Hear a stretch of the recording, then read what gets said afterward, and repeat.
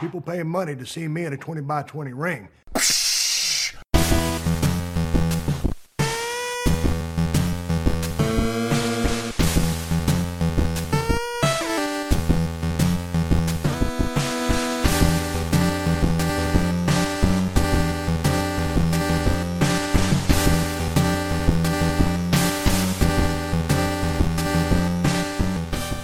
Hey, Stone Cold Steve Austin, talking to the 20 by 20 fans. Happy birthday to you.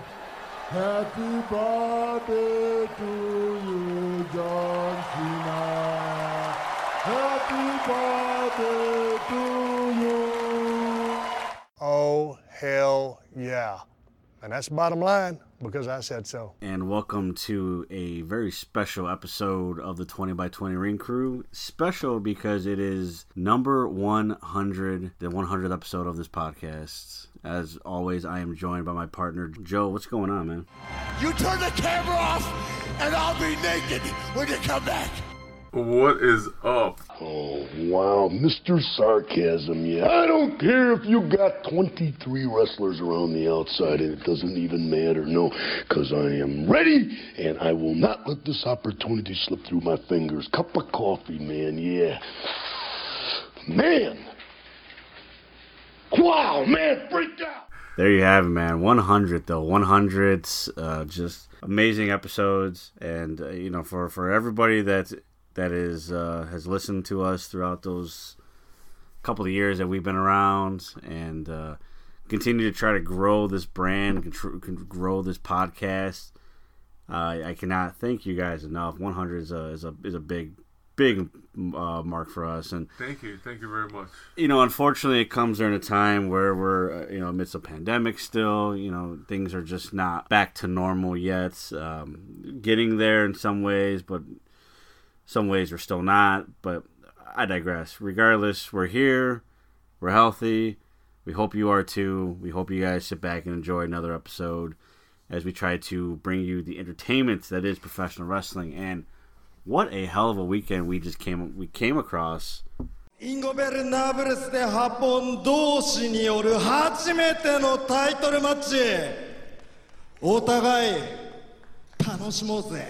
カブロン。The first time LIJ members will meet in a main event championship match. He likes the sound of that. Yes. And will Evil throw up the fist bump, the LIJ symbol? Yes, indeed he will. Wait a minute.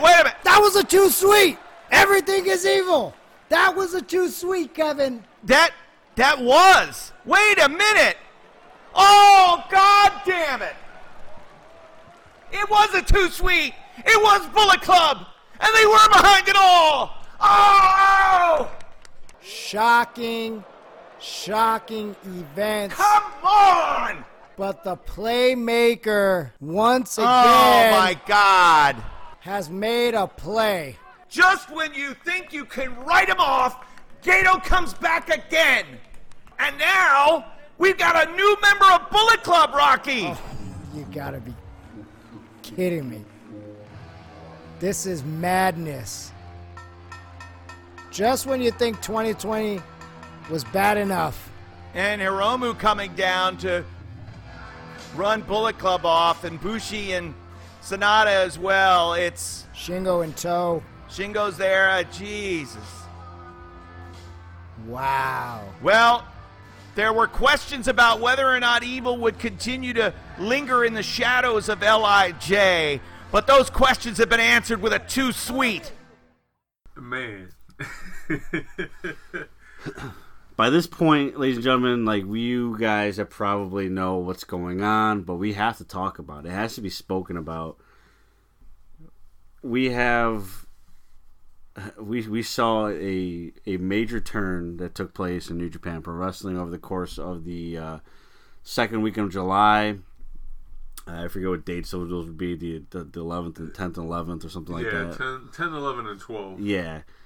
And we saw a new member of the Bullet Club. Two new members. I do apologize for that. Yes, two new members of the Bullet Club. And one of them walked out as double champion bringing the top 2 belts in New Japan back to the Bullet Club. Why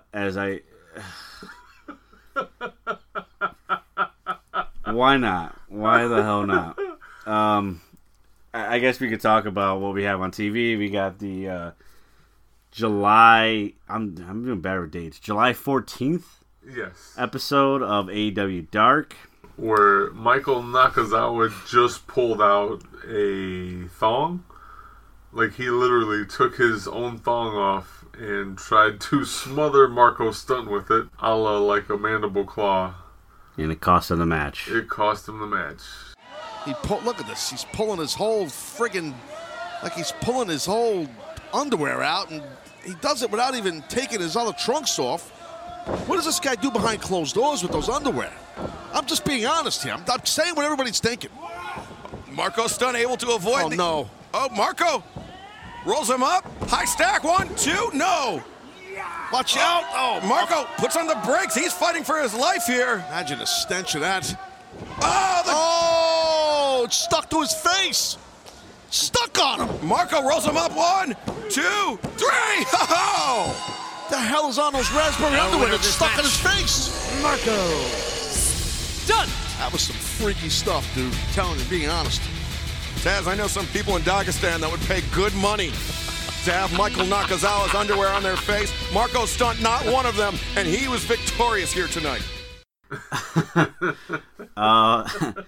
And on the main TV, we have the actual event itself, the 2020 edition of New Japan Pro Wrestling Dominion, which, if you really think about it, is the equivalent, usually is the equivalent of their second biggest pay-per-view of the year, or event, whatever you want to call it.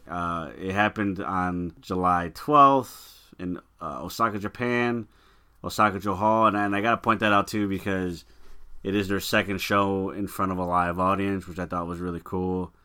Everybody's still social distancing, wearing face masks, but it's really cool to see an audience back in a venue, and that's something that's shouldn't be overlooked. It's, we're still amidst a pandemic. Obviously, this is Japan. This is not the United States, so there's different scenarios there. But it was really cool to see that. But yeah, we have to talk about it. We have to talk about Evil. Evil won the New Japan Cup. Congrats to him. But it didn't come in the fashion that we'd all probably expected. If we even expected him to win it all. Yeah. Well, here I'm telling Matt about this, and I'd say if I had to give this episode a theme, it's like just getting over. How to get over, what to do to get over, what not to do to get over, things like that. But New Japan, the way they book, I think it speaks volumes about their booking scenario. You have Jado and Gato who do a majority, if not all, of the booking for New Japan Pro Wrestling. The success that they have clearly shows that, you're talking about two guys for the most part. And the reason there's so much success there is that, one, they have chemistry, but it isn't just like chemistry that happened overnight. This is something that has taken time to grow and become a success that way. It takes time, it takes effort. It's like any other relationship in life, whether it be a friend or a brother, a sister, a significant other. There has to be time and patience and understanding and compromise and commitment and all those things, and that goes into your booking staff when it comes to professional wrestling. And you've had these guys booking for New Japan for quite a while now, and so they know their roster. They know what those guys are capable of. They don't book guys out of their element. You know what? Terry Taylor came into the ring with the mane of a Red Rooster. And Terry Taylor is a fine, quote-unquote, scientific wrestler. He had never been given real gimmicks before, And to this day, in the 2000s, people just remember more than what a great wrestler he was, that he was the Red Rooster. But he really didn't, other than doing the Rooster gimmick, he didn't really do anything that differently in the ring. He was still Terry Taylor underneath, but he's never lived it down. People still remember him as the Red Rooster. And that's very important here because in American wrestling, that shit happens all the time, you know? Yeah. I mention all this because, again, over the weekend, we saw Bullet Club gain not only 2 new members, again, if I'm not mistaken, the now 3rd double champion? As far as the IC and heavyweight? Yeah. I think it's just a second. Just the second? Yeah. Okay. I could be wrong, but I think it's just a second. In the form of Evil from formerly of Los Ingobernables de Japón.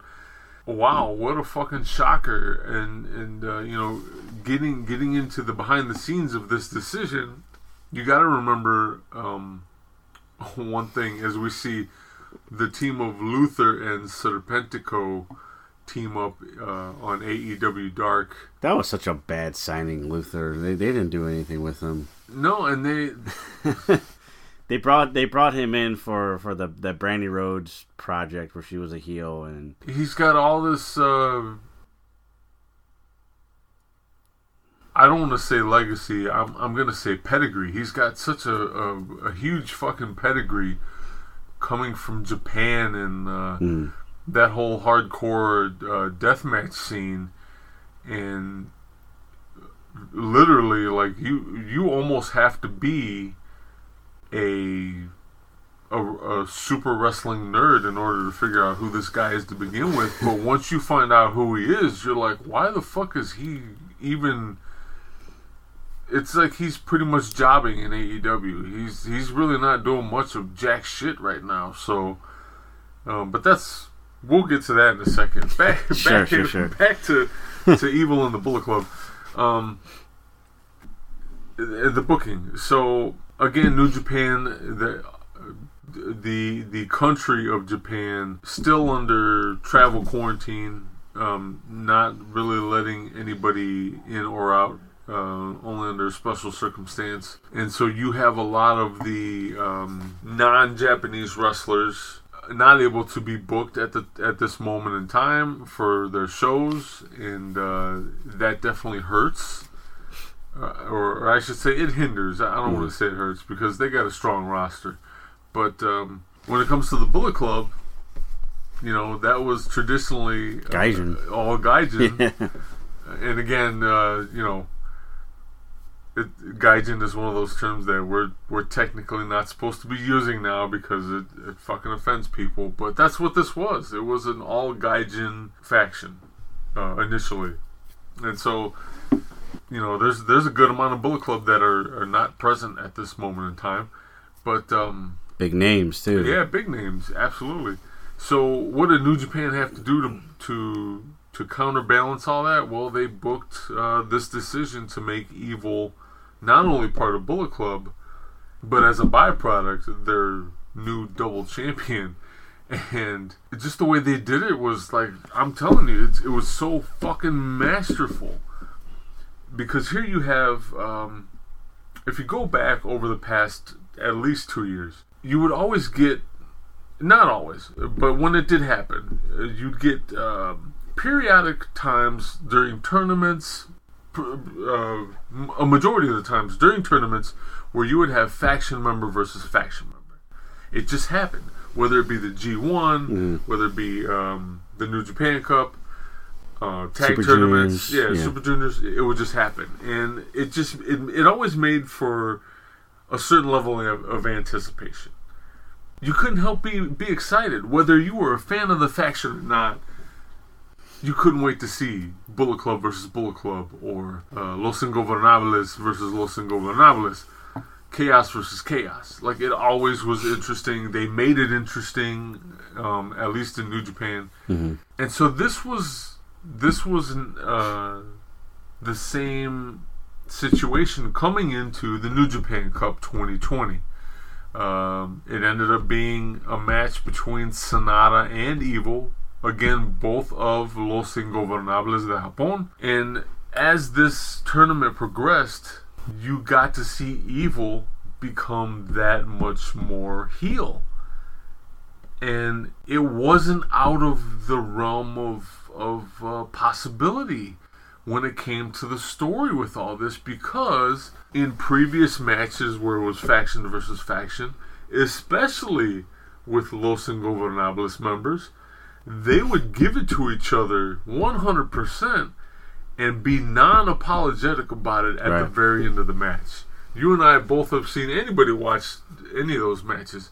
You would see, they'd always raise their hand and do the fist bump at the end of the match, and there'd be times where they'd be like, nope, I'm not doing it, fuck you. Like, I'm that heated about it. Yeah, sure. But they were still faction members at the end of the day. Right. So it made it completely believable for Sanada to go into a match with Evil, them give it to each other 150%, and still walk away as faction members. Mm-hmm. If you ended that match and you still believed, much like I did, because I wasn't immune to this, much like I did, that at the end of the match, those guys were still brothers in arms as part of Los Ingobernables, then they got you. The booking got you. You believed it. Because going into that match where Evil versus Okada for the New Japan Cup happened, you thought everything was fine and dandy. Mm-hmm. And I get it that, Okada's not part of Los Ingobernables. Right. But if you believe the booking to that part, you were about to believe what happened next. And you had Gedo come out during the match. Spoiler alert. He comes out. He does it with the intent just completely fucking over Okada. My only problem with this scenario was that Evil didn't play into it a little bit differently. I think Evil should have kind of tried to give shit to Gedo as he came out and interfered in the match, but he didn't, and that immediately started putting doubt in the minds of everybody watching, everybody in attendance, and most importantly, the commentators. And that's where my big problem comes in with this, is because the commentators immediately were like, holy shit, is he part of Bullet Club? And I think they should have waited. I think they should have just kept putting the talent over and like, oh, he's there to fuck with Okada, he's there to fuck with Okada, and not even mention Evil turning at any point. And I think it's like, don't get me wrong, I'm still shocked as hell that it happened. Mm-hmm. But I think to those, I had to watch it in Japanese. I couldn't wait. I'm a very patient man, but when something like this happens, like, I have to watch it. And I don't know Japanese, but you could tell. You could tell from how they were reacting, what they were saying. Like, they were pushing the idea that Evil was about to flip. Very Bobby Heenan of them. Yeah, right. And it was just like, holy shit. So it happened. The match ends. Evil wins the New Japan Cup. They got you. If you believed it that far, they got you, and they got me. They totally got me. When he afterwards, Naito comes out because he calls him out. He comes in the ring with his belts, and at the end of the whole debacle, they go to. Naito goes to raise his fist, and Evil does too. And hey, man, we're still brothers in arms. But when he goes to pound his fist, he throws up the too sweet instead and completely fucks over Naito, thereby completing the turn to Bullet Club. That was it, ladies and gentlemen. The rest is history, or so we thought, because the following night, keep in mind, the winner of the New Japan Cup automatically got a title shot against Naito. It was actually of their choosing, but she chose Naito. Okay. Which is why Naito was out there. That happens, and during the match, wouldn't you know it, someone who, for all intent and purposes, was supposed to be Bushi, comes down the ringside to help, quote-unquote help in the match, And he's got a Bushi mask on. He's sort of dressed like Bushi, but you could tell, like, I think they should have had him wear, like, the long sleeve shirt and the shirt like Bushi usually wears. Because you could tell right off the bat this guy was a little more jacked than Bushi is.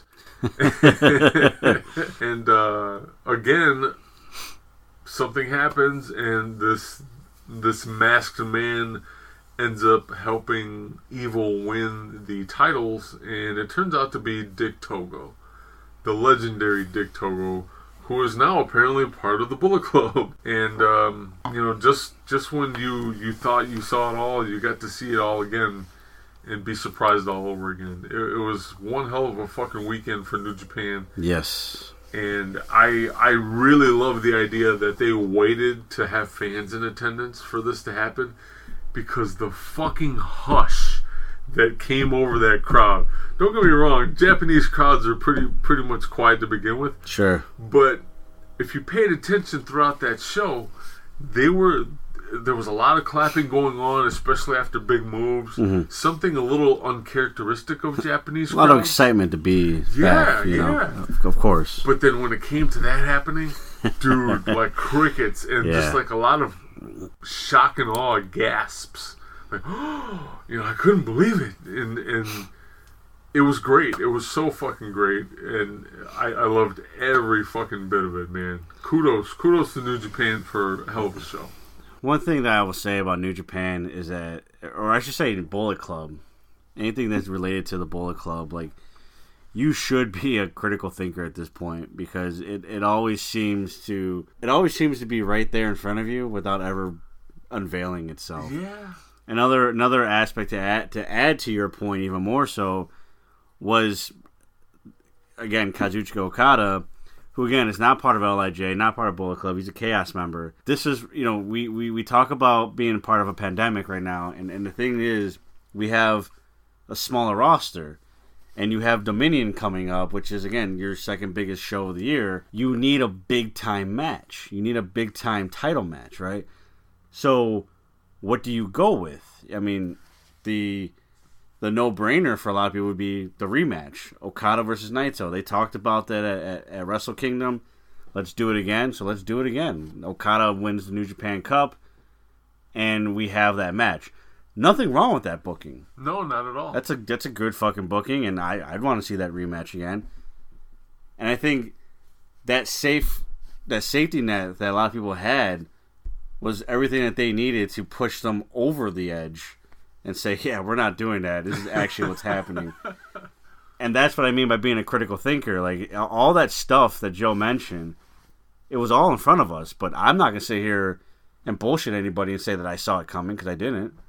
I don't know anybody that did. I really didn't. And it was just, it's excellent booking for that sense, because here it was, you're trying to sell Dominion, and how do you do that? By doing what Bullet Club tends to do best, and that's completely shake the very core of the wrestling industry. And they do it again. And Evil is no longer LIJ. He's now a member of the Bullet Club. Dick Togo now a member of the Bullet Club. Again, we're talking about Bullet Club that's without GOD, without Jay White, without Kenta. These are big names.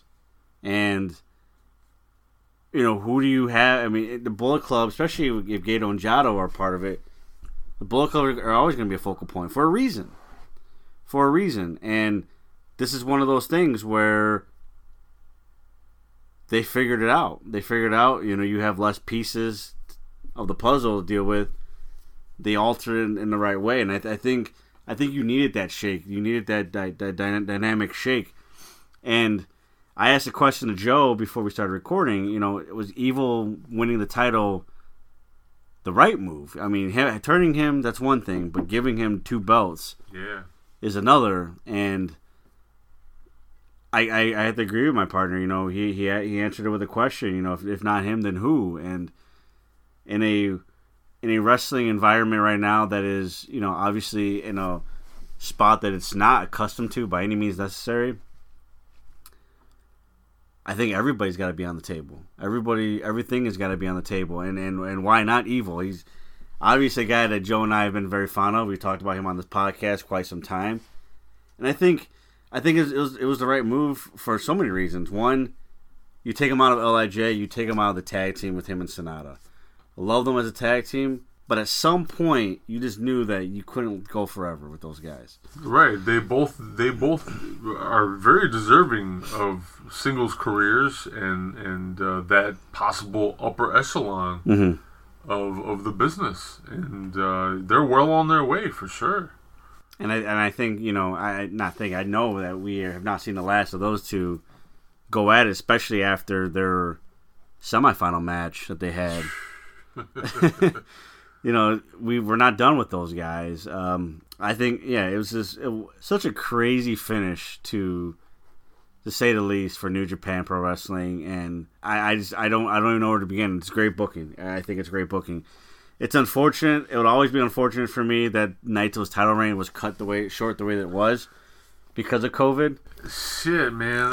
and that's, but you know what? Again, that makes for, and I'm sure they'll use it this way, that makes for such a storied story. All that hype, all that built up tension and momentum that came with Naito finally completing the hero's journey. Yeah. And winning not just one belt, but 2 belts. Yep.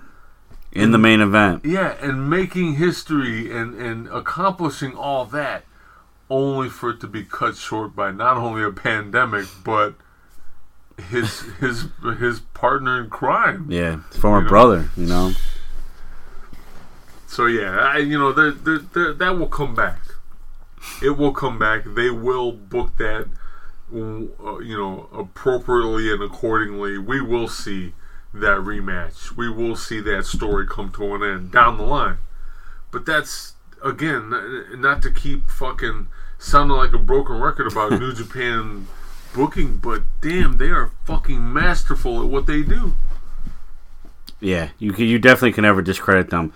The only thing I have to ask, and I brought this up before we started recording, was it an oversight about the 6-man tag titles, or was that done on purpose? Because for those who don't know what I'm referring to, Evil, Takagi, and Bushi are technically the 6-man tag team champions. They won those at Wrestle Kingdom, I believe, and that was obviously as members of LIJ. I mean, I'll say 2 things here. So, one, if I'm not mistaken, they essentially have the Freebird rule in New Japan. I only say that because what was that? It was a bigger card earlier in the year or the previous year where they had that happen. Somebody had to fill in for somebody, and I think it was when like the coach and oh, you're right. It was Taguchi, Makabe, and somebody else, maybe Hanma. And someone couldn't make it or fell ill or something, so they just put someone else in there. And they defended the 6-man tag titles, and I think, if I'm not mistaken, they lost them in that match. If they got the Freebird rule going, then it is what it. Yeah, it doesn't matter. It is what it is. But no, you're right. They could also, oversight. It could have been an oversight, or they're just gonna be like, hey, you guys can't defend it now because he's not. Further, progressing that story, like, God damn it, he fucked us not only with this, and now we won't have any of those fucking titles. Yeah, I mean, fuck them to the point where they can defend it, but it's got to be handicap style, potentially, or I'm not saying this will happen, and I doubt it will, but how fucked up would that be if they book it like, yeah, you guys are still champs, but like literally, you guys. The three of you. So now you've got two Ingobernables and a Bullet Club member having to defend that 6-man tag title, and I can't see that going over well. The only reason why I could see like them doing that is, again, kind of how I just mentioned, where Evil is just like, yeah, I'm not fucking doing that. Goes out there and just like, I'm not doing that. Yeah, you guys are on your own. It could have been one of those things where they just didn't care enough. It's like, what's our options here? We pull the trigger and do this, or we can deal with this later. Because certainly, I think if that was the case, the ends definitely justify the means in that sense. But I'm a stickler for detail, and I would have been the guy in the room. Like, what do we do with those belts? Shut up, Matt. Just don't worry about it. That's what would have happened. But yeah, hell of a fucking booking there. New Japan Pro Wrestling, man. I can't stress it enough. If this is a perfect time to obviously get yourself a New Japan Pro Wrestling World subscription. You can do that via our website at 20x20crew.com/podcast/NJPW. 30 days are going to be given away for free, so you can catch all of the New Japan Cup, all of Dominion. There's some good stuff happening in the month of July and August as well to wrap up another tour, and obviously a plethora of archived footage, a lot of stuff from yesteryear being now done in English commentary thanks to Kevin Kelly. Tons of stuff, tons of great wrestling. If you don't speak Japanese, it's fine. You don't have to. You just enjoy good professional wrestling. Again, that's 20x20crew.com/podcast/NJPW. All your information is going to be on there. Link it through our website, show us some love, and enjoy great Japanese wrestling and join the conversation. Because certainly when it comes to professional wrestling, it seems that New Japan's always at the top of the conversation. I was reminded by Jim Cornette this past week that you don't have to be Japanese or understand Japanese to enjoy a lot of their matches. He was talking about Vader. He had a watch along. What was that? SummerSlam '96. 96. Yes. Vader versus Shawn Michaels, which was very interesting. I highly recommend listening to that episode of the Cornette podcast. But he talked about Vader coming over from Japan and like about his reputation preceding him when he came to the WWF. Mm-hmm. And he goes, there was nothing really scientific about the matches he had in Japan. It was literally like him and Stan Hansen beating the shit out of each other for like fucking 10 to 14 minutes or whatever. But doesn't mean it wasn't entertaining. That's for damn sure, But again, all that's available on the New Japan Pro Wrestling World streaming service at least 30 days for free. So please go do that. You cannot go wrong with that. So New Japan definitely has masterful booking, and on AEW Dark, you and I just watched the television championship match between Cody Rhodes and Sonny Kiss. It was actually Dynamite. It was the Fight for the Fallen. Oh, Dynamite. I'm sorry. But yeah, same thing. Dynamite Dark, yeah. Yeah, as part of Fight for the Fallen, you and I have talked a great deal during this session about that title and just AEW booking. Well, booking in general. That's kind of what this whole episode is about. Getting over, being booked well, things of that nature. You brought up a question earlier about Sonny Kiss. So I'm I'm gonna say something, and it's probably gonna be an unpopular opinion to some out there, but hey, that's okay. I'm all for general discourse with people as long as they're civil about it. There's no need to get shitty. But here we go.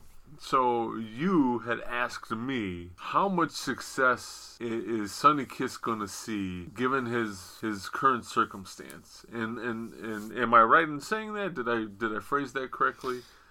Yeah, I'll just go ahead and say it. Sonny Kiss obviously is a very flamboyant person. That's who he is in real life. That's what his gimmick is. Is he going to have a hard time getting to main event status with that type of gimmick? And to that I say yes and no. Because if we look at professional wrestling and the way flamboyant characters have been treated, typically the more flamboyant you are, the better off you're getting over with the crowd is as a heel. Think of Gorgeous George, Adrian Adonis, original Goldust. Exactly. For newer age people. So you take characters like that, and yeah, as heels, absolutely. I think Sonny, there's a lot more that can be done with a heel than there can be a babyface. And right off the top of my head, I think the only very flamboyant babyface that I can think of that ever had any kind of success, a measurable success, would be Johnny B. Bad in WCW, who was Mark Merrow in the WWF, WWE. I think most importantly, no matter whether Sonny stays a babyface or Sonny becomes a heel, I don't have any problem with his flamboyancy whatsoever. Okay, sure, yeah. Whether that be him in real life or him as a gimmick, none of that matters to me. What matters to me is if you're going to play that gimmick, or if that's going to be part of your gimmick, then You better work. you need to work that to its maximum potential, just like anybody else with it. So what I mean by that is, yes, be flamboyant, but you're gonna have to be booked a certain way to where it works for you and that flamboyancy. It no longer becomes all about just Sonny Kiss's ability to wrestle. He don't get me wrong, I think he's still a little bit green. Yeah, I agree. But I've seen him have really awesome matches. One I could think of, forgive me for not knowing the other guy's name, but the promotion out of Chicago. There's a few. Oh, Freelance. Freelance, thank you. Yes. Freelance Wrestling, sorry guys. He fought a guy in Freelance Wrestling. The entire time, the guy was the heel and Sonny was the babyface, but he was a flamboyant babyface, and he kept toying with the guy and pissing the guy off. And that match worked very well for the both of them. It got both of them over. He needs to be booked. He needs to be able to do that. He needs to be able to be flamboyant and let him, have him get somewhere in the match. Have him progress the match with his flamboyancy, because guess what? The moment you stop letting him do that and he just becomes another wrestler, it's just not going to work. He becomes less believable. Mm-hmm. Does that make sense? Yeah. You can catch that Freelance match by using the IWTV app.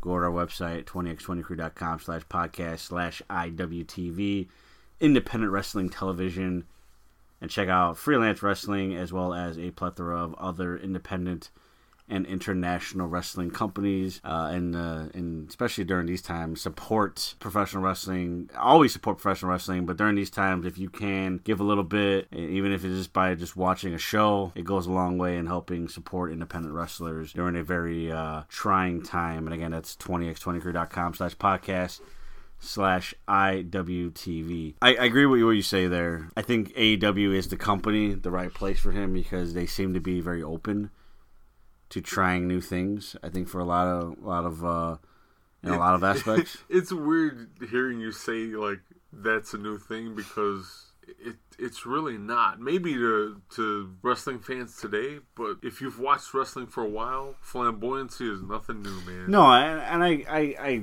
get that, but I mean we're talking main event status, and that's something that, when I say flamboyancy, I don't mean the Shawn Michaels-esque flamboyancy, because you can argue and say that the Boy Toy or whatever, Heartbreak Kid, was a flamboyant wrestler.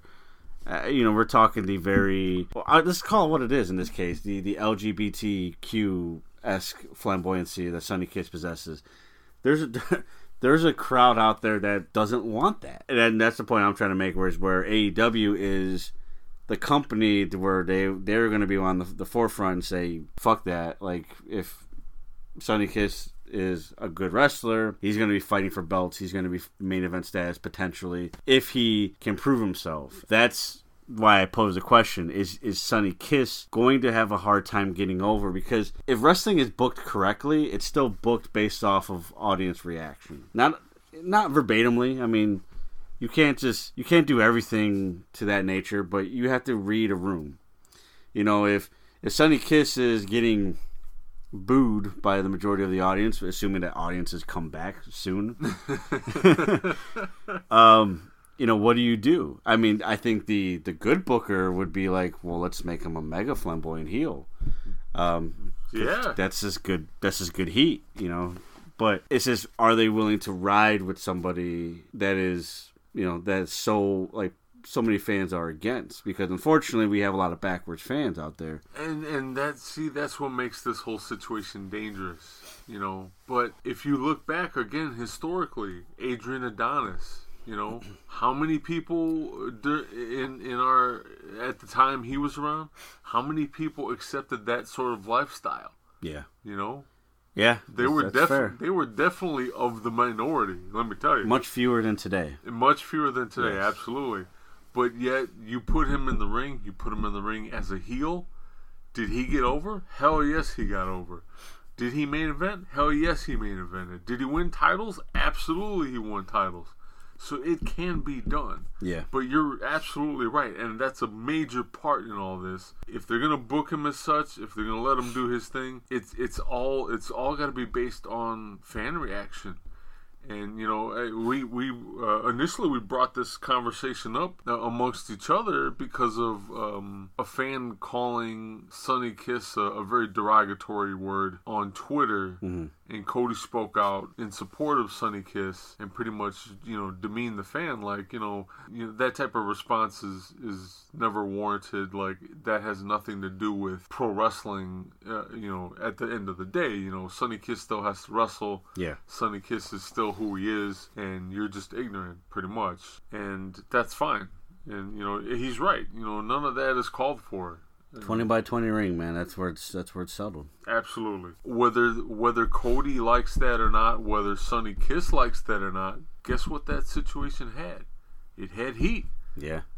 That was white hot heat coming from that guy, because he clearly don't like the sexual preferences of a Sonny Kiss. Yeah. And okay, that is what it is. But if you book it a certain way and you have Sonny Kiss obtain any kind of success on your roster with his flamboyancy, that's gonna come with that situation. Unfortunately, if you're looking to get him over and make a lot of money doing it, it's gonna come with the territory, Yeah, I brought up we both brought up the point when we were watching the match, the intro. Sonny Kiss comes out there and he brings out the Jacksonville Jaguars cheerleaders and he does a full routine. A full dance routine, yeah. And I'm looking at Matt like, doesn't he still have to wrestle a match? Like, yeah, that's gassing right there, man. Yeah, you can. Don't get me wrong, be flamboyant and such, but you're doing way too much before the match, and then you got to go wrestle. It wasn't like he was going to wrestle a squash match. Yeah, he was wrestling for a title on Cody TV and Cody. So. Right.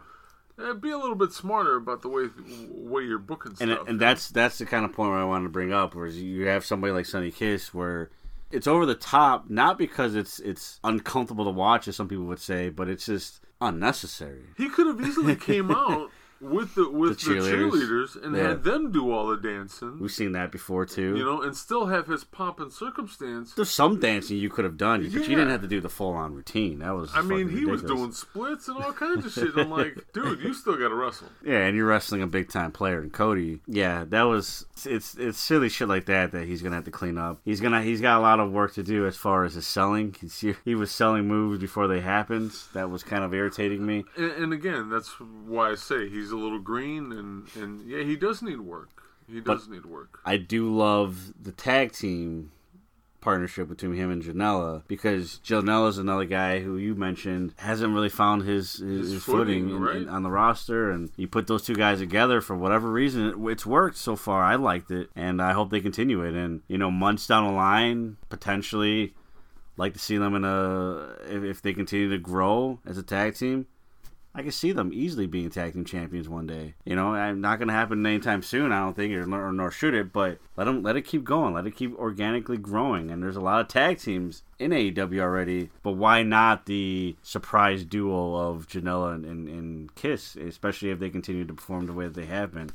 Because they have a ton of chemistry together. But booking, man, booking's huge. And absolutely. I wish more people would do to get it right, like New Japan Pro Wrestling. But here in the United States, it doesn't seem that it's always the case. No, not whatsoever. And on this podcast, there's a great deal of our listeners that happen to be huge WWE marks, and sometimes that can be a detrimental thing. And I'll leave it at that. But it really wouldn't be a 20 by 20 episode without mentioning the WWE. And when it comes to booking, I thought we were going to get away with it. And when it comes to booking, let's face it.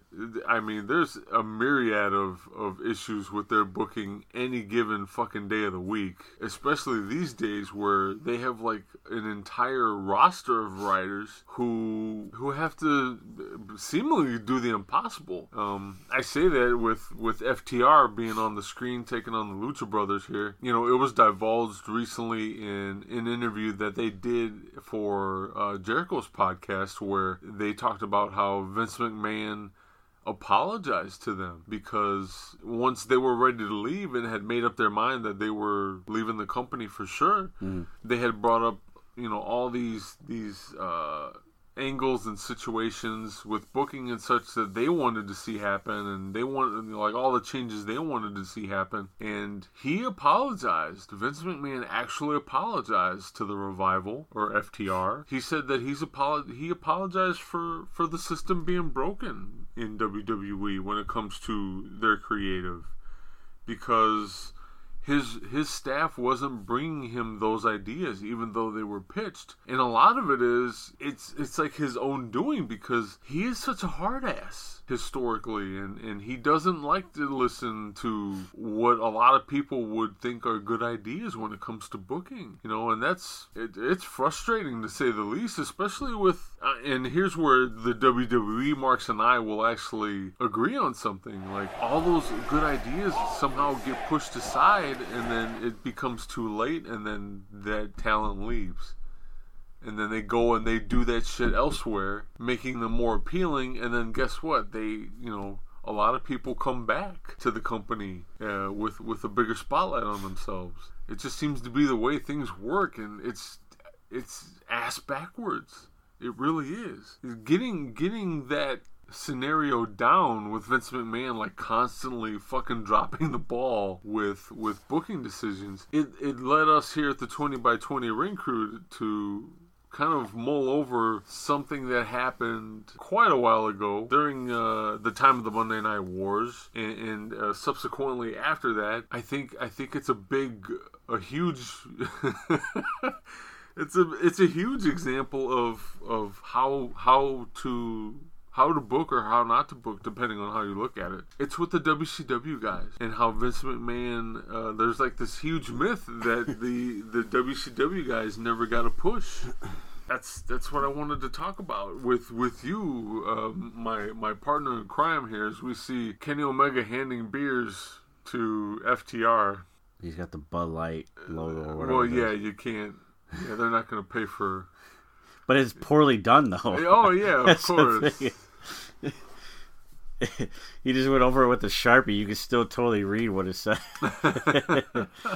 We also see Taichi and Zack Sabre Jr. win the IWGP Heavyweight Tag Team titles. So I can kind of read that, by the way. I'm learning Japanese, Joe. I'm learning it slowly. I can kind of read it. Didn't we call this months ago when they first started to tag up? Like, this should happen. It's finally happening. Congrats to those guys, as fucking Zack Sabre just kicks a young lion in the face. There's not enough gold in Suzuki-gun at this point, and they need something. Right? They need something. I mean, New Japan Pro Wrestling is, a lot of it's about the gold. That's how they book, is around the gold. It's not a fucking prop, as some people would have you believe, but it's very prestigious to be champion. So bring some prestige to Suzuki-gun. Again, another booking flaw in the way of WWE is where, you know, hiring that idiot. Going back to the WCW guys, your general thoughts before we even get started with this conversation. Over the years, are you happy with the way guys got booked coming from WCW? Or who are thought of as WCW alumni? Do you think Vince did right by them, in a general sense? I think from 2001 all the way until, 2015, with the booking of Sting, and everything in between, it has been very clear that anybody that's had the stigma of WCW is treated as a lesser wrestler or entity to the company. We'll go more into detail, of course. You're gonna lead the way on that, but I've always felt that. I've always felt that about so many aspects of not just WCW, but other wrestling companies. I'll leave it at that. That have come in to WWE and never get over. We've seen that with TNA now, or Impact Wrestling, Impact Wrestling alumni, with the exception of one particular guy that has come in and has had mediocre success. Okay. So yeah, I like to hear more on the quote unquote conspiracy theory or or what have you, but I think there's a lot of truth behind it, and the results speak for themselves. All right, we'll start off with Lex Luger. Mr. Luger, I saw what just happened out there with Ron Killings. I just want to ask you, what are your plans for the next show, Super Brawl Saturday? Are you going to take care of Ron Killings? What kind of disgusting, despicable lack of respect is that Billy What's-His-Name show booking a match for the total package Lex Luger and Super Brawl? Super Saturday? What is it? I don't know what it's called. What is it called? Super Brawl Saturday. Super Brawl Saturday? Can he afford to pay me to wrestle Ron? I don't know. I'm one of the biggest legends and stars ever in this. God! And your t-shirts are too tight too, Billy! And you book a match with me against Ron Killings? Look at me! I'm a total package. I will rip him apart. I'm pissed now. Alright, so Lex Luger comes in originally to the WWF. He's got that all-American gimmick. A lot of people over the years have called it like Hogan Light. Yeah. That's a favorite term of mine. And Luger's always been a body guy. And that's fair. When he came over from WCW initially, let's call the situation what it was. I think Vince McMahon saw a guy with a great body. At the time, they were hawking Ico Pro. So it's like, what better way in the way of business? Never mind fucking wrestling, but in the way of business, like, why not? Why not have this guy come in and we're that's our sponsor or one of our sponsors, and fuck it, let's use it. Let's use Luger's body to our advantage, and he'll still be somewhat of a draw. And if I'm not mistaken, he did get Luger. That was how he got Luger to begin with. He signed him to a bodybuilding deal before he even signed him to WWF per se. Okay. And that's how he was like kind of able to steal Luger away from WCW, which that's a whole other can of worms. But overall, do you think Lex Luger got a fair shake with his gimmick, with his success in WWF? There's a lot of talk behind the scenes that Luger had issues with the fans in general. He didn't want to play ball necessarily and be that all-American guy, but just he didn't want to live the gimmick. He just wanted to pretty much get paid and what have you. So it kind of put a damper on the way things were going, especially since they had him touring from city to city in a giant fucking coach bus, out there to be amongst the people. Were you out there? No. No? You didn't show up? Okay. No, fuck that. Not for Luger. But, I had to ask. Well, now you know. But yeah, what do you think? Do you think this was Lex Luger undermining his own potential, or was this a case of just Vince not booking correctly? I think it's a mixture of both. I think this is one of those situations, though, that wasn't a anti-WCW move. I think this was one of those clear examples that Vince McMahon was out of touch. He lost Hogan. He lost his American hero. His mindset, because let's not discredit his ego, the ego that Vince McMahon. If I created one Hulk Hogan, I could certainly create another Hulk Hogan. That makes a lot of sense. And I think that was what Lex Luger was supposed to be. As we call him, Hulk Hogan Light. I love that. I think that's exactly what it was supposed to be. And by that point, you're talking the early mid '90s.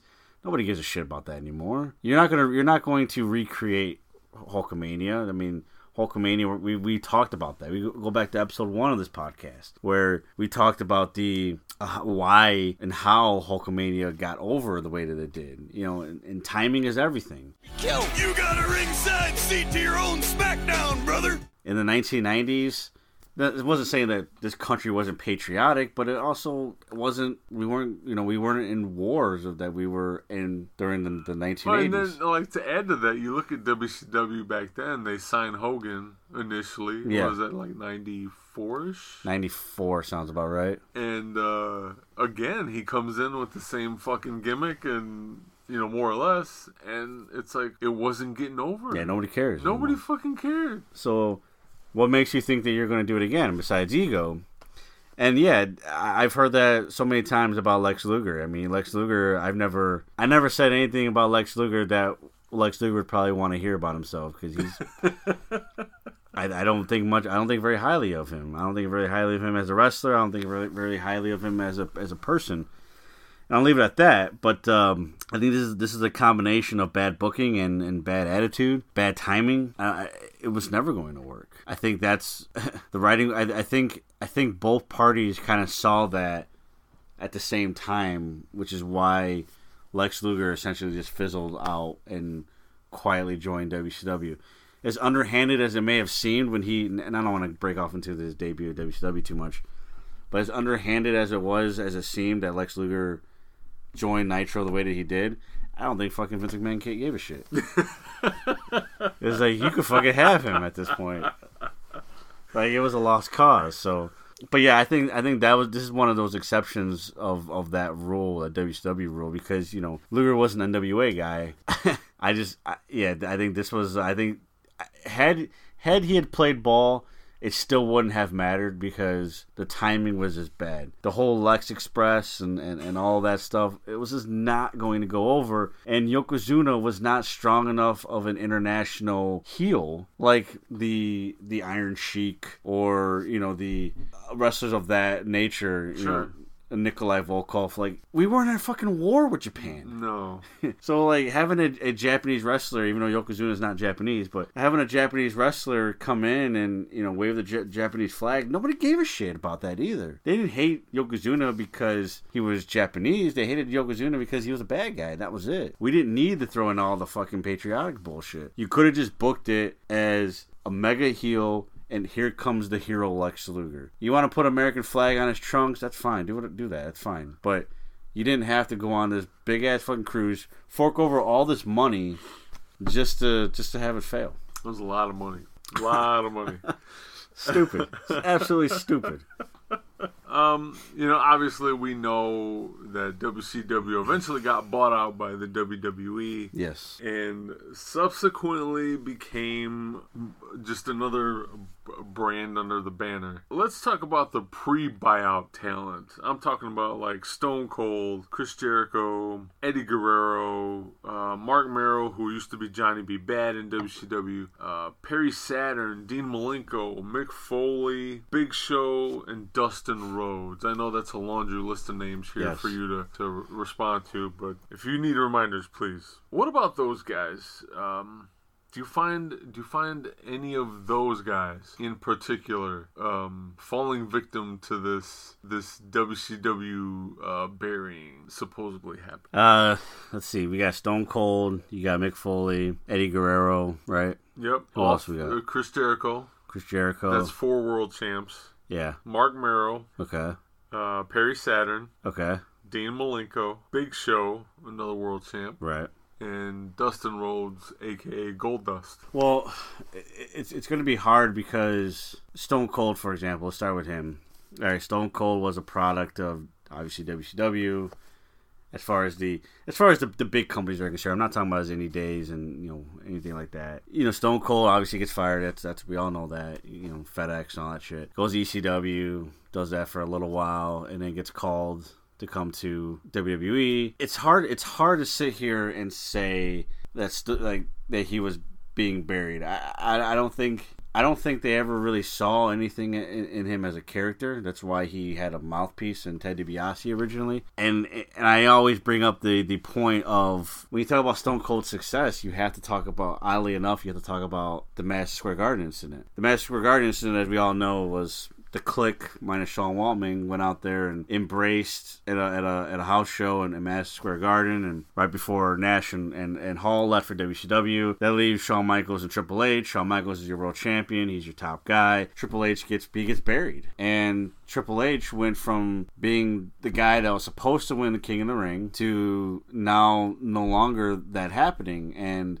we go back to 96 when he was supposed to win that tournament. What happens to Stone Cold? Because that's where the infamous Austin 316 segment happens. If Triple H wins in 96, if the Madison Square Garden incident never happens, does Austin 316 become born? And it's just one of those weird things that I always have to put in perspective.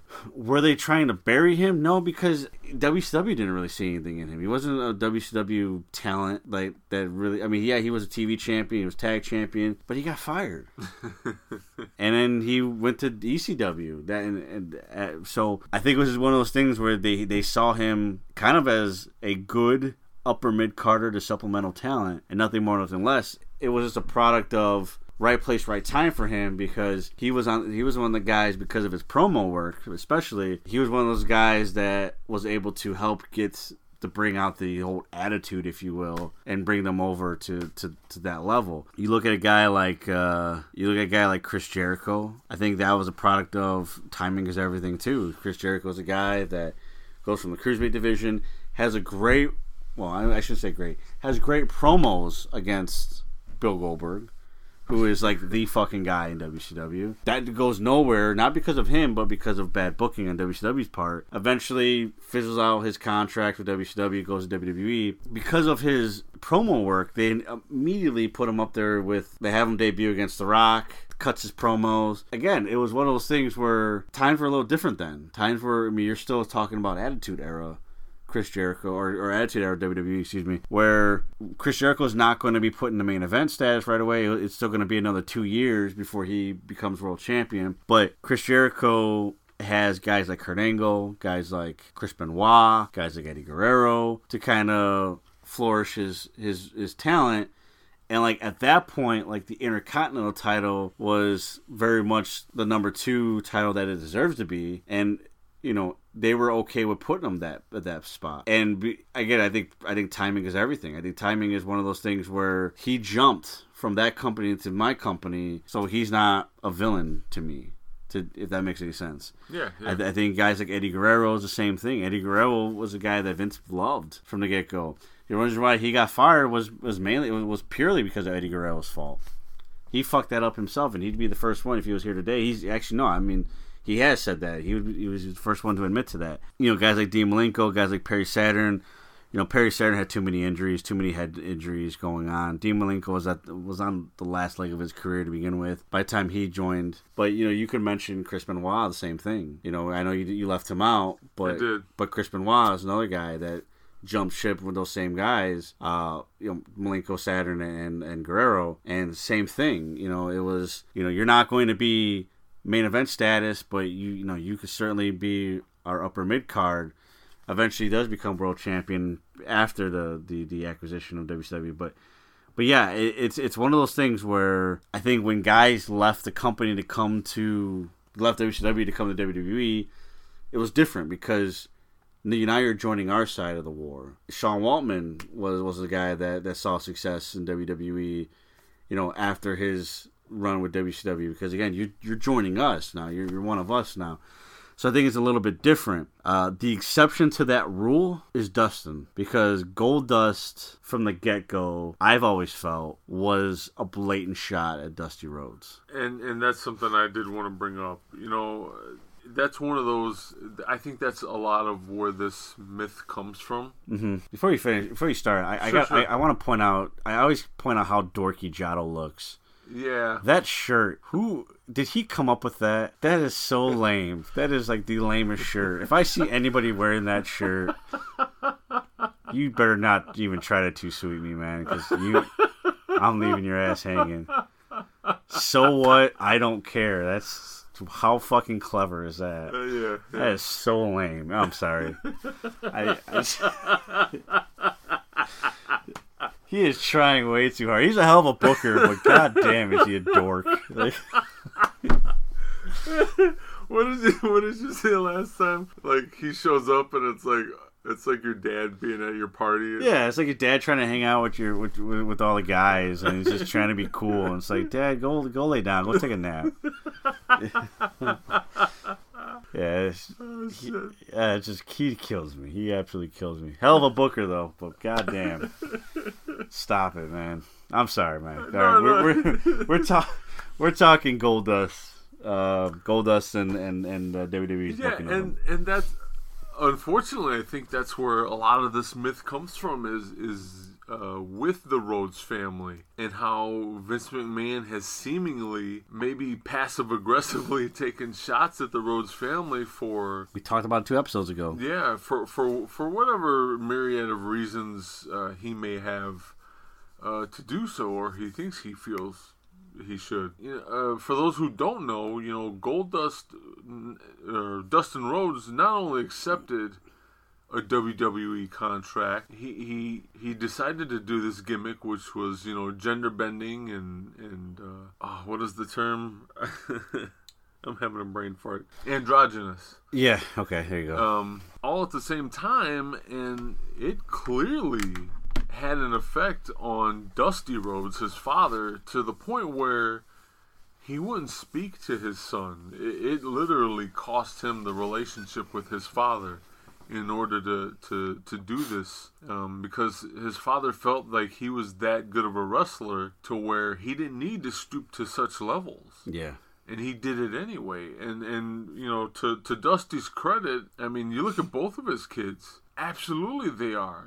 They are definitely worthy of being called the Natural and the American Nightmare. But for whatever reason, whether it be money or maybe to disagree with his father, who knows? I don't know. I think only at the end of the day, only Dustin Rhodes knows why he officially made that decision. But he did make it, and the rest is history, folks, because he did become Goldust. Mm-hmm. Definitely, you will never forget it. Not to sound like the gimmick, but yeah, you will never forget the name Goldust as long as you're a wrestling fan. He had that much impact on professional wrestling in the 90s and beyond. It was being a 7 or 8 year old kid watching him in the beginning.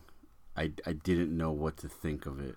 I think a lot of people didn't know what to think. It was uncomfortable at times. I didn't know what was going on, and keep in mind. But see, like, that's the best part about Goldust is the uncomfortableness. And yeah. Just think of what they could do with Sonny Kiss, with what AEW could do with Sonny Kiss, if they made him an uncomfortable version of Sonny Kiss, to where he is doing shit like that to his opponents on the roster. Yeah, I wholeheartedly agree with that. I think again, what I think what was intriguing about it for me was the fact that it was uncomfortable without knowing anything about like sexuality and things of that nature. I didn't realize gender bending of that kind. I just like, what the fuck is this? And why can I not look away from it? So yeah, Goldust is always going to be an interesting topic, because you don't want to give credit where credit's due, because it was a pretty poor shot at the Rhodes family, the Rhodes name, I think. But it also, in the beginning, it was damn good. It was really good. Absolutely. So it's kind of one of those double-edged swords, I think. But to say that it was not a shot at Dusty, saying because we're talking about the same guy that took a legendary wrestler in Dusty Rhodes and put him in fucking polka dots. And that's what he did with him. And I'm just so glad that I had older people in my life that's like, that Dusty Rhodes, no, fuck that Dusty Rhodes. Like, I'm gonna show you some good, real Dusty Rhodes, because that was my introduction. Dusty Rhodes was polka dots. And I was like, who is this slug going out here dancing around like an idiot? Like, I don't want to see that. Like, no, fuck that. That's not Dusty Rhodes. I'll show you real Dusty Rhodes. And I'm glad that I had that. But throughout history, we've seen that. We've seen shots on both sides. And I think this is one of those cases where it's like, we got your boy, and this is what we got for him. And he's going to do it because we're going to pay him well. We're going to put him on TV. We're going to put him in WrestleMania matches with Roddy Piper. We're gonna do all that. But he's got to dress up like this. Off to the races we went. So that was the pre-buyout talent. Obviously, they get bought out. You have a wave of guys who came over immediately after the buyout. Those guys were like, there was a ton of guys. So I'm just gonna name a few here. You've got Booker T and DDP, who were obviously stars in their own right before they came over. Mm-hmm.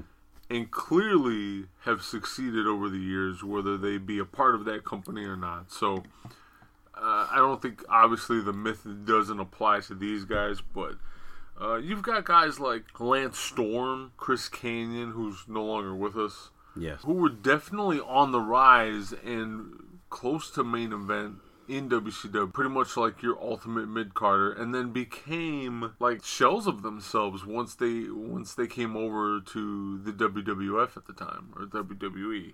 Is Vince to blame for these guys, like literally a majority of those guys, not having continued success once they came over to his company because of, again, bad booking or poor decisions?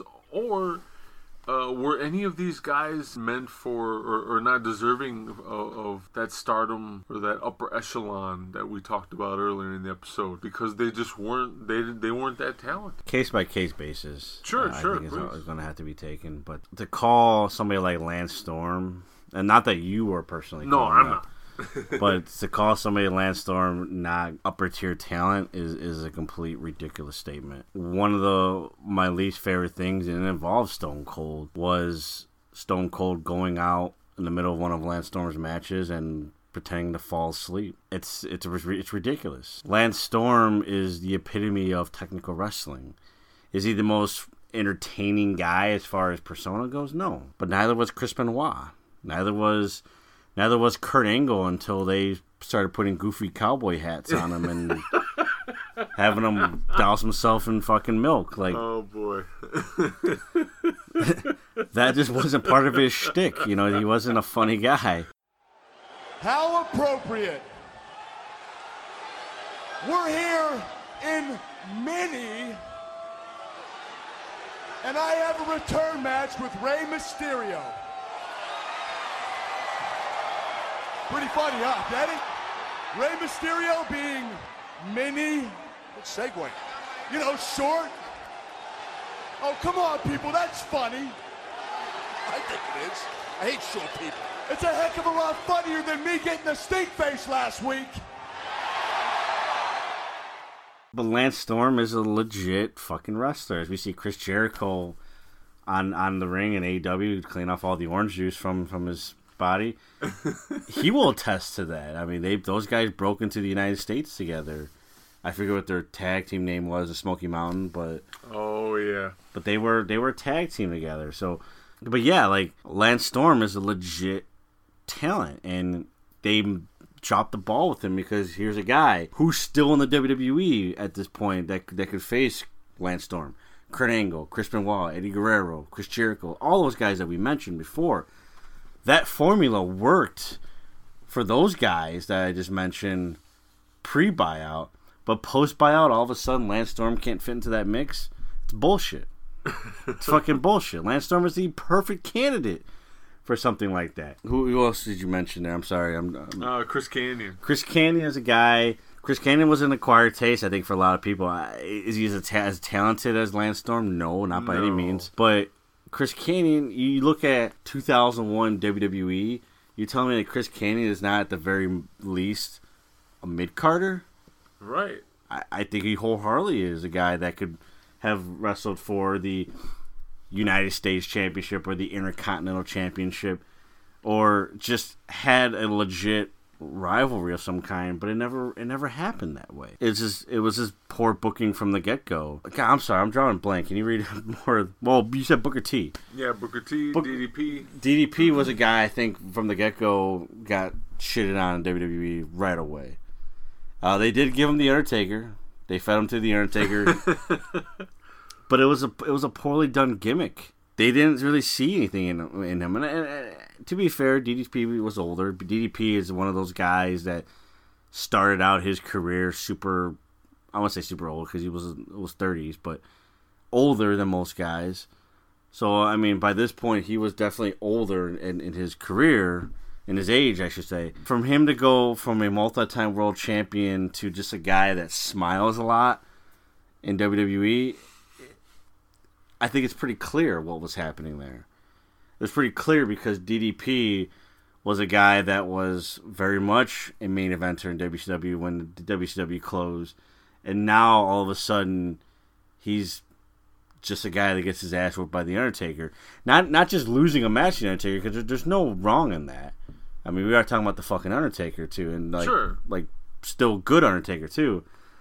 But I'm talking about the fact that he was just there to be slaughtered by The Undertaker, and then that was basically it. He did win the European Championship. He did have a WrestleMania match. I get all that, but it never amounted to anything. And you look at DDP's career in WWE, it was a complete joke. And I think Booker T is another prime example. Because some people will say, well, before you go any further, Matt, like, he was a former World Heavyweight Champion. One, it took him 5 years for them to do that. 2006 is when he won the world title. And two, it took a very shitty gimmick. He had to, like, become a fucking king to do that. Yeah. It was a bad gimmick.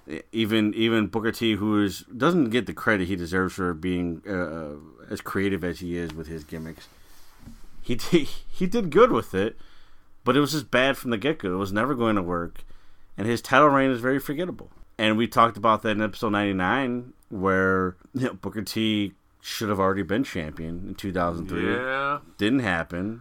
That'll never go away.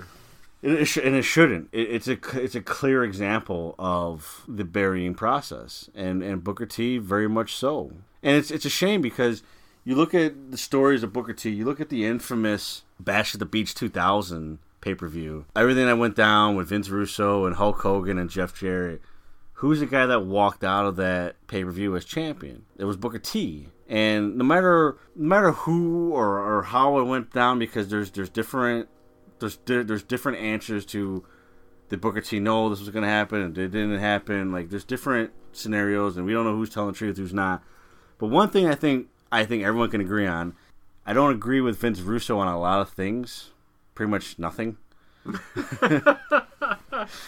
But I will say this, his remarks on Booker T was dead on. Yeah. Booker T's a fucking company man. He was true to WCW. He stood by WCW. Even when it was shit, he stood by WCW. WCW gets bought out. He goes to WWE. And I've never heard anybody throughout Booker T's WWE career say that Booker T wasn't a fucking company man. He was going to do the exact same thing for the other company, do it for WWE. And they never gave him the ball. They never let him run with it. It wasn't until a shitty gimmick in 2006 on SmackDown when nothing was really going on. And also, here's your title. Here's have it for a few months and then give it back, because we're gonna give it to other people eventually. We're gonna give it to Batista. We're gonna give it to The Undertaker again, who doesn't fucking need it. We're gonna give it to Edge because he's so deserving of that belt. Don't even get me started. I think Booker T is one of the perfect examples of the fact that a guy from WCW was going to find it very hard, especially post-buyout, was going to find it extremely hard to ever become successful in that company.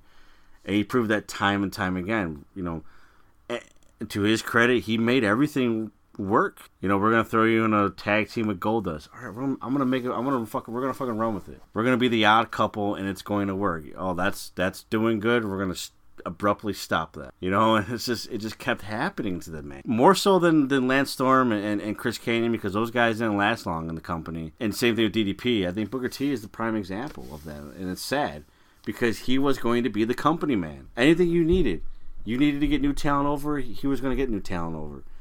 You needed him to put on a WrestleMania main event match with Triple H. He was going to do that. It was Triple H that didn't want to do that. With this buyout, again, a big part of that buyout was Vince McMahon refused to purchase the contracts of pretty much most of the top talent that was in WCW, including Goldberg, Hulk Hogan, Hall, and Nash. Right. You know, depending on who you talk to, like, that was the meat of the deal, and he refused to buy any of that. Because of that, do you think this is, like, how much of this myth does that play into the myth? You know, how much of that decision by Vince McMahon play into this myth that WCW got buried? Would you have done the same thing as Vince McMahon? Would you have splurged on that top talent? It's hard because everybody that you mentioned, I wouldn't want personally.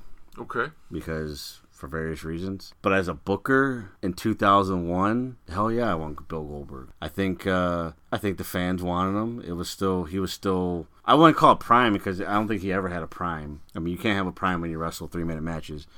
But he was still the entity. Existed in 1998. He was still very much that, and you could repackage him as that. Missed opportunities too. I mean, you know, you talk about dream matches and fantasy booking. There is, I mean, I know he ended up fighting The Rock, but there is that, you know, that aspect of it. There's the Stone Cold aspect of it because, you know, he's still there. There's the Kurt Angles. There's the Undertakers. There's those opportunities for a guy like Bill Goldberg. I think the writing was on the wall, especially for him, because out of the other guys that you mentioned, he's the healthiest out of all of them. Scott Hall's got way too many fucking demons. He's got way too much shit to figure out in his personal life. Kevin Nash, I don't think physically at that point had it anymore. Okay. I mean, he almost, if I'm not mistaken, he almost died in WCW like twice. At least once. I know the Starrcade 97, like, it was a scary incident. And Hulk Hogan is, you know, do you give him the money just for him to go out there and cut promos? And I mean, they eventually did. Yeah. They did shortly after that. I'm not so sure that, I'm just not so sure on those guys. Goldberg, though, as much as I don't want him personally, I think there was a market for him, and they should have bought out that contract, but they didn't. As far as any other talent that existed, I think there was a few others. Buff Bagwell, yeah. What do you think about Buff Bagwell? As in a talent? In relation to this whole situation, did he get buried, or what was it? Was it one of those like Lex Luger incidents where he kind of buried himself? Because for those who don't remember, you know, he got a push. I mean, he wasn't with the company very long, but he got a push, and they gave him a pretty important match against Booker T on the July 2nd, 2001 edition of Monday Night Raw, where I know this is a lot of pressure to put on somebody, but it was like, hey, if this match goes well between you two guys, and you guys can win the crowd and make this something, we're going to give WCW a shot at its own television show as part of the WWE brand. Mm-hmm. You can, I offer all of you, if you haven't watched this match, please go get yourself a subscription. 20x20crew.com/podcast/WWE Network. That's all one word. Definitely check that out because you'll get to see firsthand just how bad Buff fucked that up.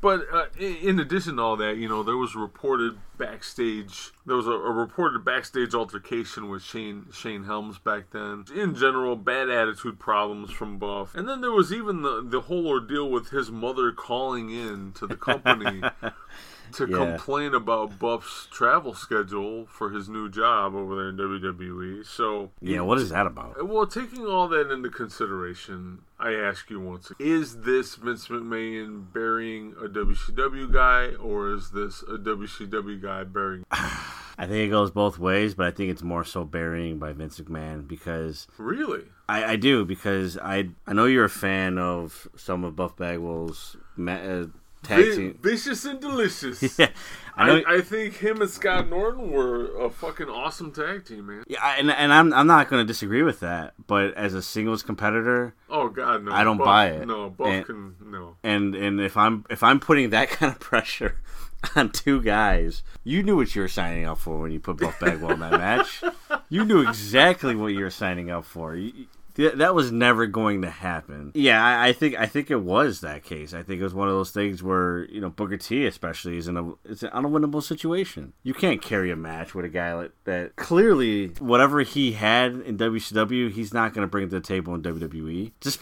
Simply because, one, he was at his best probably 4 years prior. Okay. Where he's at now, I mean, he's not a big enough name coming into WWE. He's not a good enough talent. I don't think the backstage antics were something that were a surprise to anybody, because there was backstage antics when he was in WCW as well. So he was already a headache. I don't think this was a winnable situation for that WCW brand. And I don't know if it was more so getting or an attack on Buff Bagwell. I think this is more of an attack on WCW. Okay. Look at the talent that you have. This is the best that you have to offer. It's garbage. Reality is, it was never the best. I mean, you had half of it. You got Booker T right, but yeah, I just think it was. I wouldn't be surprised if that was done on purpose for those reasons. And maybe I'm overthinking it, but I try not to give Vince McMahon the benefit of the doubt, because he's lost that over the many years that he's been in power. Cruiserweight. Now, for those who don't remember, the WWE had their own light heavyweight division. Yes. Coming into this whole WCW debacle, it was quickly scrapped. Even after they spent all that money on Taka Michinoku as their flagship what happened to that guy? Light heavyweight, and because he was all the rage in Japan at the time, so they offered him big money. He came over, and don't get me wrong, like, it was entertaining to see Taka. I think putting so much pressure on him to kind of carry an entire division was wrong on the company. That's my opinion. But that light heavyweight division was quickly scrapped, and the cruiserweight belt, WCW's cruiserweight belt, came into favor. Mm-hmm.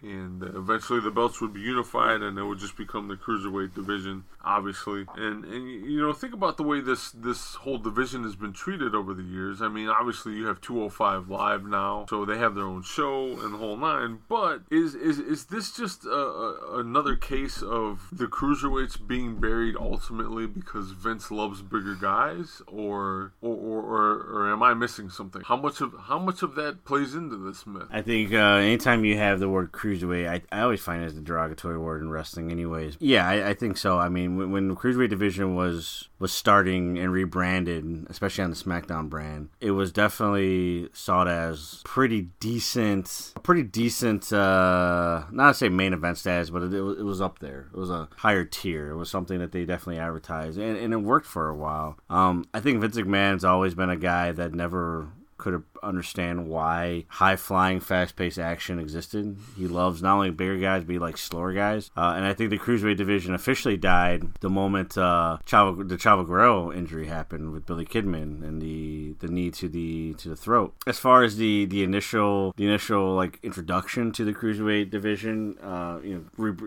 unifying the light heavyweight title, the cruiserweight title. I don't know. Do I look at it as burying? Not for a WCW sake. I always look at it as what you alluded to, is they're not big enough. Because what's always going to happen with the cruiserweight division, you know, you have cruiserweights happen, and they did this during his initial run. You'll have cruiserweights go, and they'll build them up, and then like Brock Lesnar will have a squash match with them and make them look like a bunch of fucking nobodies, and completely just discrediting that entire division. So I think it's always been anti-small guy thing with Vince McMahon, not necessarily WCW, because no matter how you look at it, the Cruiserweight division did bring Rey Mysterio to WWE. We all know how big that was for them. That was such a huge signing. So is this where Evil wins the title, by the way? Absolutely. Evil is so I haven't watched Dominion yet. This is my first time watching it. Evil has won the IWGP Intercontinental and Heavyweight Champion, and man, they were also showing highlights of the story between him and Naito, and it's like, man, it goes back pretty far, and it's a sad story, man. It's sad to see it end. I'm so happy for it, but also like, fuck, it's sad to see that. I know I get too emotional in wrestling sometimes, but again, it's this amazing booking. incredible job by New Japan. Yeah, going back to the Cruiserweight division, I don't necessarily buy that's an anti-WCW thing, because they were burying their own talent even when there was the light heavyweight division. As you mentioned, Taka Michinoku.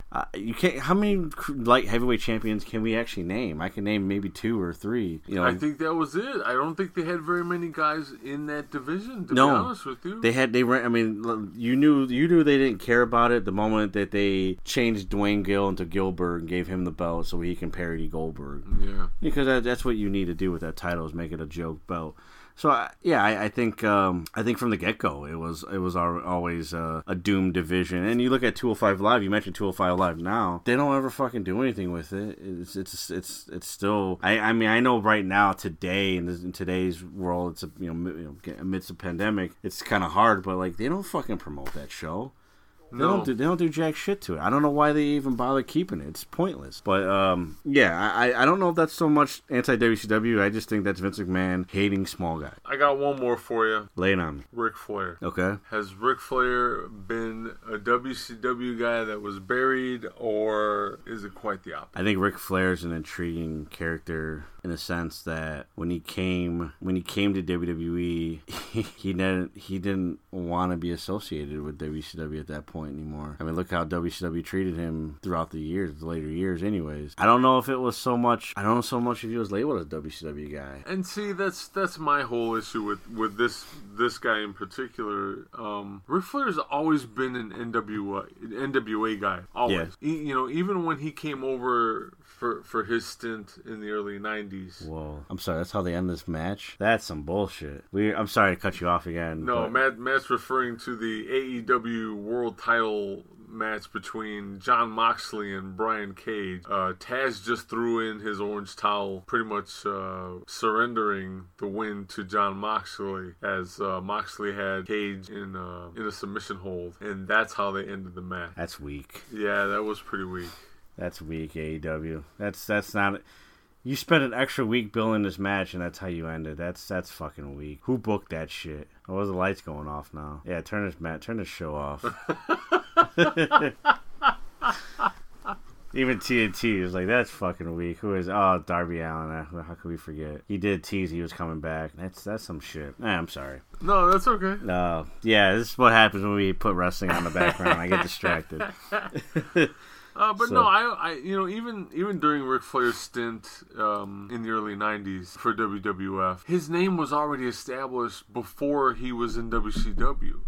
He was a global touring champion for NWA. Yeah. That's always been my problem with this whole WCW myth and anybody associating Ric Flair with it is, to me, he's never been a WCW guy when it comes to this whole myth thing, because he was already established.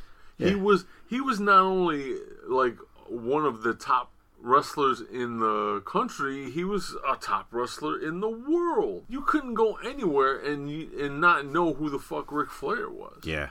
So I mean, I wasn't around, but yeah, just by the history of Ric Flair, man, yeah, absolutely. If you really think about it, Ric Flair never really had a good stint in WCW, anyways. I mean, from the incarnation of WCW, it was always kind of treated like shit. Oh yeah, the whole shit with Jim Herd wanted to make him what is the Romanesque Spartacus. He wanted to make him Spartacus and had him cut his hair and all kinds of shit. They fired him and he went through arbitration for his contract and his money, and just it was like one thing after another. I mean, once the Crockett's were out, it seemed like Ric Flair was a thing in the past anyways. But yeah, I would agree with that assessment, Ric Flair being more of an NWA guy. When it comes to the post buyout, I think a lot of that, his disgruntlement with WCW and how he was treated in WCW, I think that was very much goes into account why he wasn't necessarily buried. Also too, we're not talking about an in-ring full-timer anymore either. We're talking about a guy that's just a name. When I say it'd be stupid to bury him, I'm not saying that I would hold it past WWE and Vince McMahon, But it would just be dumb not to use that name. It's Ric Flair. You know what I mean? Why wouldn't you want to at least try to make some kind of money off that name, if that makes any sense? But as far as the rest of WCW, and we can go on with other companies that I've looked at and just shaking my head of this, how they have let some of these fucking talents just go by the wayside. It's unbelievable to me. What is going on with Takahashi here? What's going on? So this is post-match. Evil has won both titles. He's just fucking booking out of here. Yeah, he pretty much snapped, pretty much like, hey, how dare you do this to us? How dare you do this to Naito? He just fucking started screaming at the top of his lungs, wailing, like, pretty much vowing revenge. And if I'm not mistaken, they already have that match signed for their next big show. Nice. I imagine it's not for the belts. I mean, because Takahashi's technically a junior heavyweight. I don't know if it's for the belts or not, but yeah, I'm pretty sure they already signed the match. Not to jump topics please, here, but LIJ, we've seen kind of the ripple effects in LIJ even before Evil left. Is this a faction that is kind of seeing its end here, or do they continue to go on, and do they even become stronger? Historically, they've always gone on and become stronger. I think that's the case here. I really hope it's the case. I think it lends to New Japan's booking.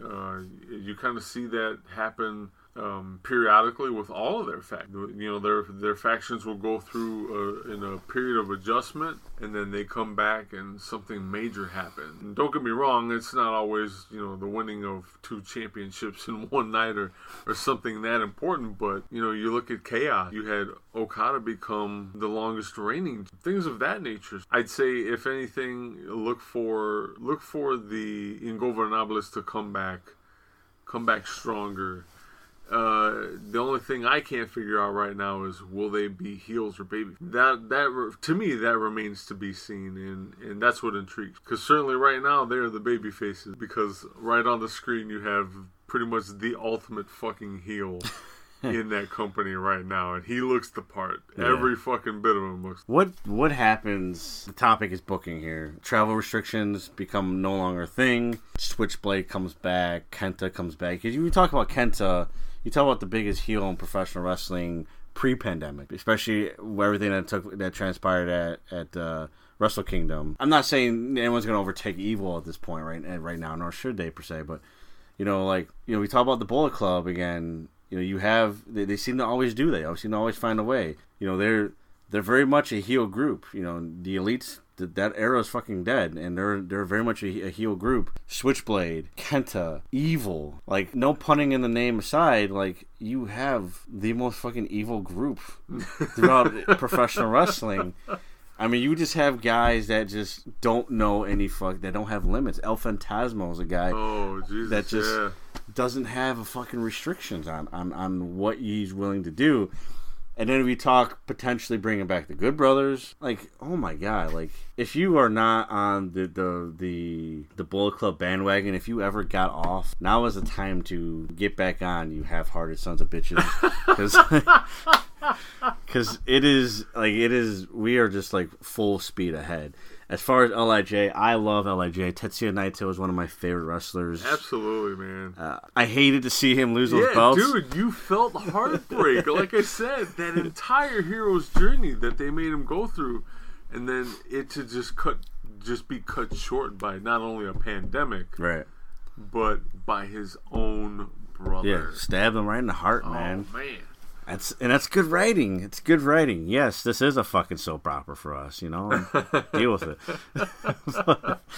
The topic at hand has been booking, and what say you in a nutshell regarding the, should we call it conspiracy? I don't know what else to call it, but speculation that WWE was buried. You asked me the questions a lot. I'm gonna ask you. What say you? Do I think WCW was buried by Vince McMahon? I do.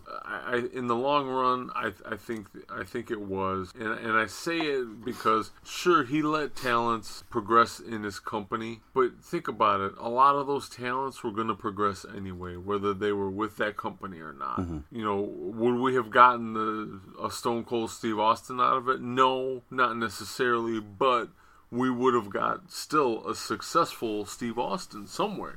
Yeah. It might not have been Stone Cold. It could have been some other bad motherfucker persona. But that's Stone Cold, or that's Steve Austin ramped up to 11. You know, that's just his gimmick. And Sure. you know, that's one of those golden rules of booking is you take the talent, you find out who they are, you establish their character and their persona and what makes them a person, and you just amp it up to 11, and that's usually how you have the most success with that person or that talent. And that goes with every organization out there, every company out there. You let people do what they do best, and they're going to shine for you. I think that should be common sense by now, but Right. it always isn't for whatever reason. Sure.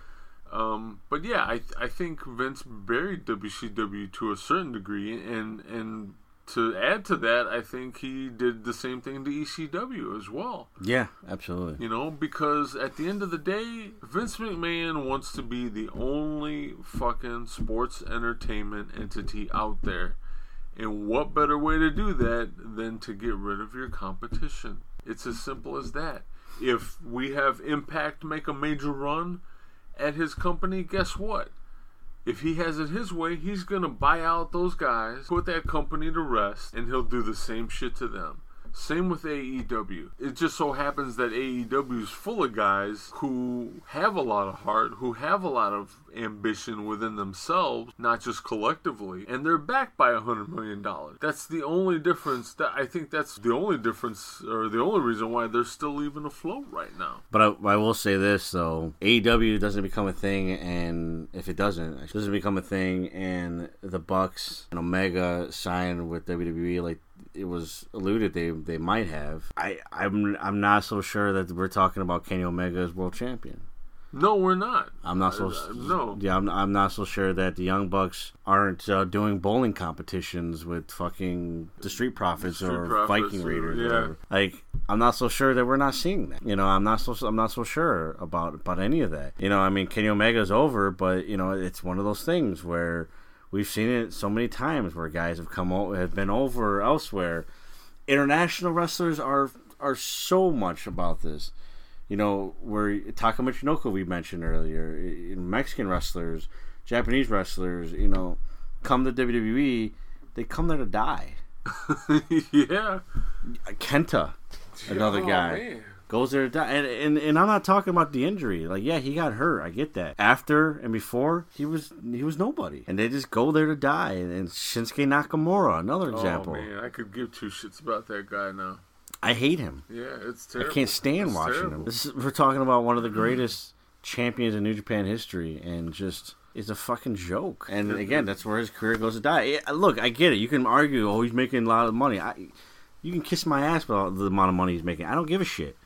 I don't give a shit because money is only going to buy you things, but your name, your respect, that infamy, you have to live with for the rest of your life.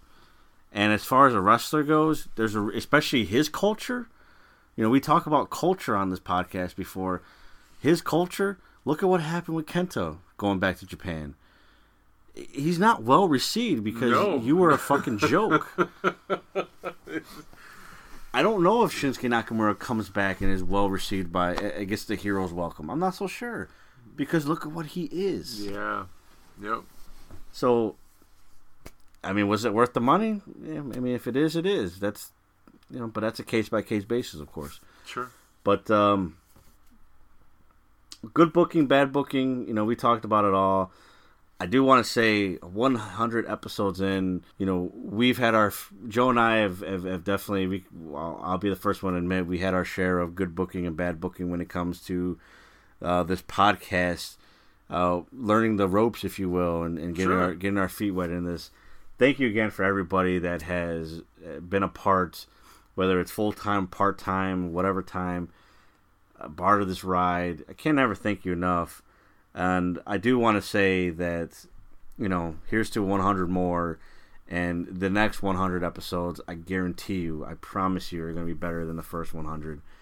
And there's so many things that are in the works that we have planned for you, for your entertainment value. And we want to continue to preach the fact that we want to support professional wrestling, keep the conversations going, and And we want to find more ways that we can interact with all of you out there, because we're not just here to do this for our health. I want to showcase just everything that I love about this business, about the wrestling business, with all of you guys out there. So again, thank you so much for 100 episodes. Thank you to my partner for 100 episodes. Thank you, man. Thank you. And man, like, this is it's been a fun ride, man. I can't wait to. Yeah, absolutely. I wouldn't be doing this without you. I really wouldn't. You're the one that pitched this whole idea, and the more I thought about it, because believe me, folks, it took me a few weeks to sit there and say yes, but left me hanging. But you know what? I don't regret any of that, because sure, yeah. First of all, look what we've accomplished, and look what we're about to accomplish, and I didn't want to take this with a grain of salt. It's one thing for us to sit and talk amongst each other week after week about pro wrestling and a bunch of different fandoms that you and I share, but it's another to turn it into something for other people to share and enjoy. And I think while we haven't figured all of it out yet, we're well on our way to doing so. I agree. And dude, it's been a blast, and I can't. It's hard for me to fathom that for at least 100 weeks so far, you and I have sat down and talked professional wrestling. And I wouldn't have it any other way, man. So thank you. Yeah, it's been great. Thank you so much, everybody. Again, we continue to grow, and that's the goal every week, is to entertain you guys and give you a couple of hours or hour and a half, whatever we do, to just sit back and listen and let us take you on a journey, because that's what this is for me personally. Speaking of the interaction, Joe, how can they reach us online? We are on Facebook. Facebook.com/20x20crew is our main Facebook page, our official Facebook page. You can come talk to Matt and I in our Facebook group, Facebook.com/groups/20x20 Wrestling Talk. We're available on Twitter at 20x20crew or Twitter.com/20x20crew. Same thing on Instagram. Our handle is at 20x20crew or Instagram.com/20x20crew.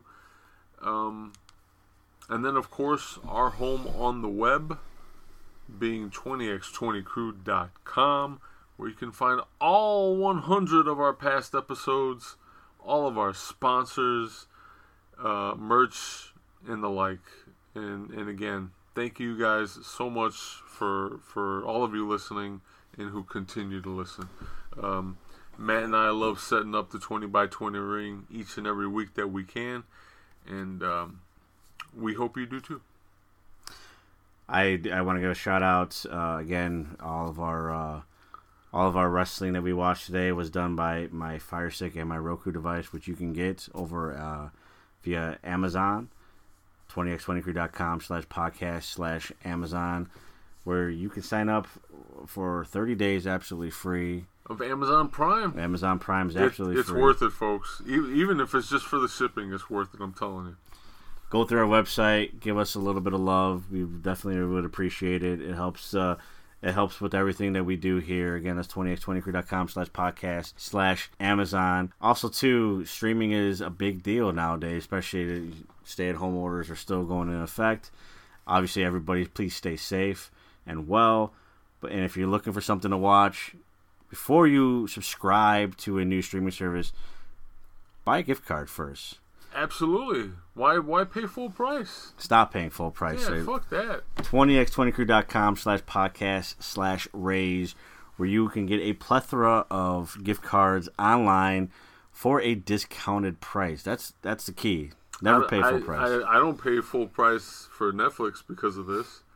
Yeah. I don't pay full price for Hulu. Hulu, Netflix. If you're looking to shop, they got plenty of stuff to shop. If you're looking to eat somewhere, even if it's takeout, they still take gift cards. Absolutely. So, again, 20x20crew.com/podcast/raise. And, of course, I want to give a special shout-out to our good friends over at Junction Collectibles.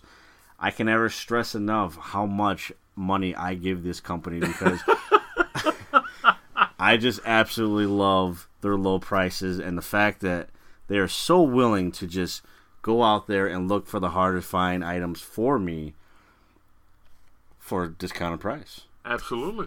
Shop with Junction Collectibles, and if you use the promo code 20x20 July, you will get 25% off your next purchase. That's 20x20 July for 25% off your next purchase.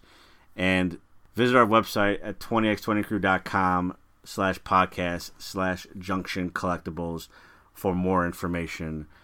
And again, a plethora of, whether you're a wrestling fan, which I'm assuming you are if you listen to this podcast, wrestling, video game related items as far as pop vinyls, merchandise of clothing and other collectibles, hard to find stuff as well. All you gotta do is talk to them, and they'll find whatever you need. Absolutely. And on that note, it is time to say goodbye. 100 episodes down, and infinity more to go. And until next week, I've been Matt, and he's been Joe. Ladies and gentlemen, you've been fantastic. And until next week, we will see you in the ring.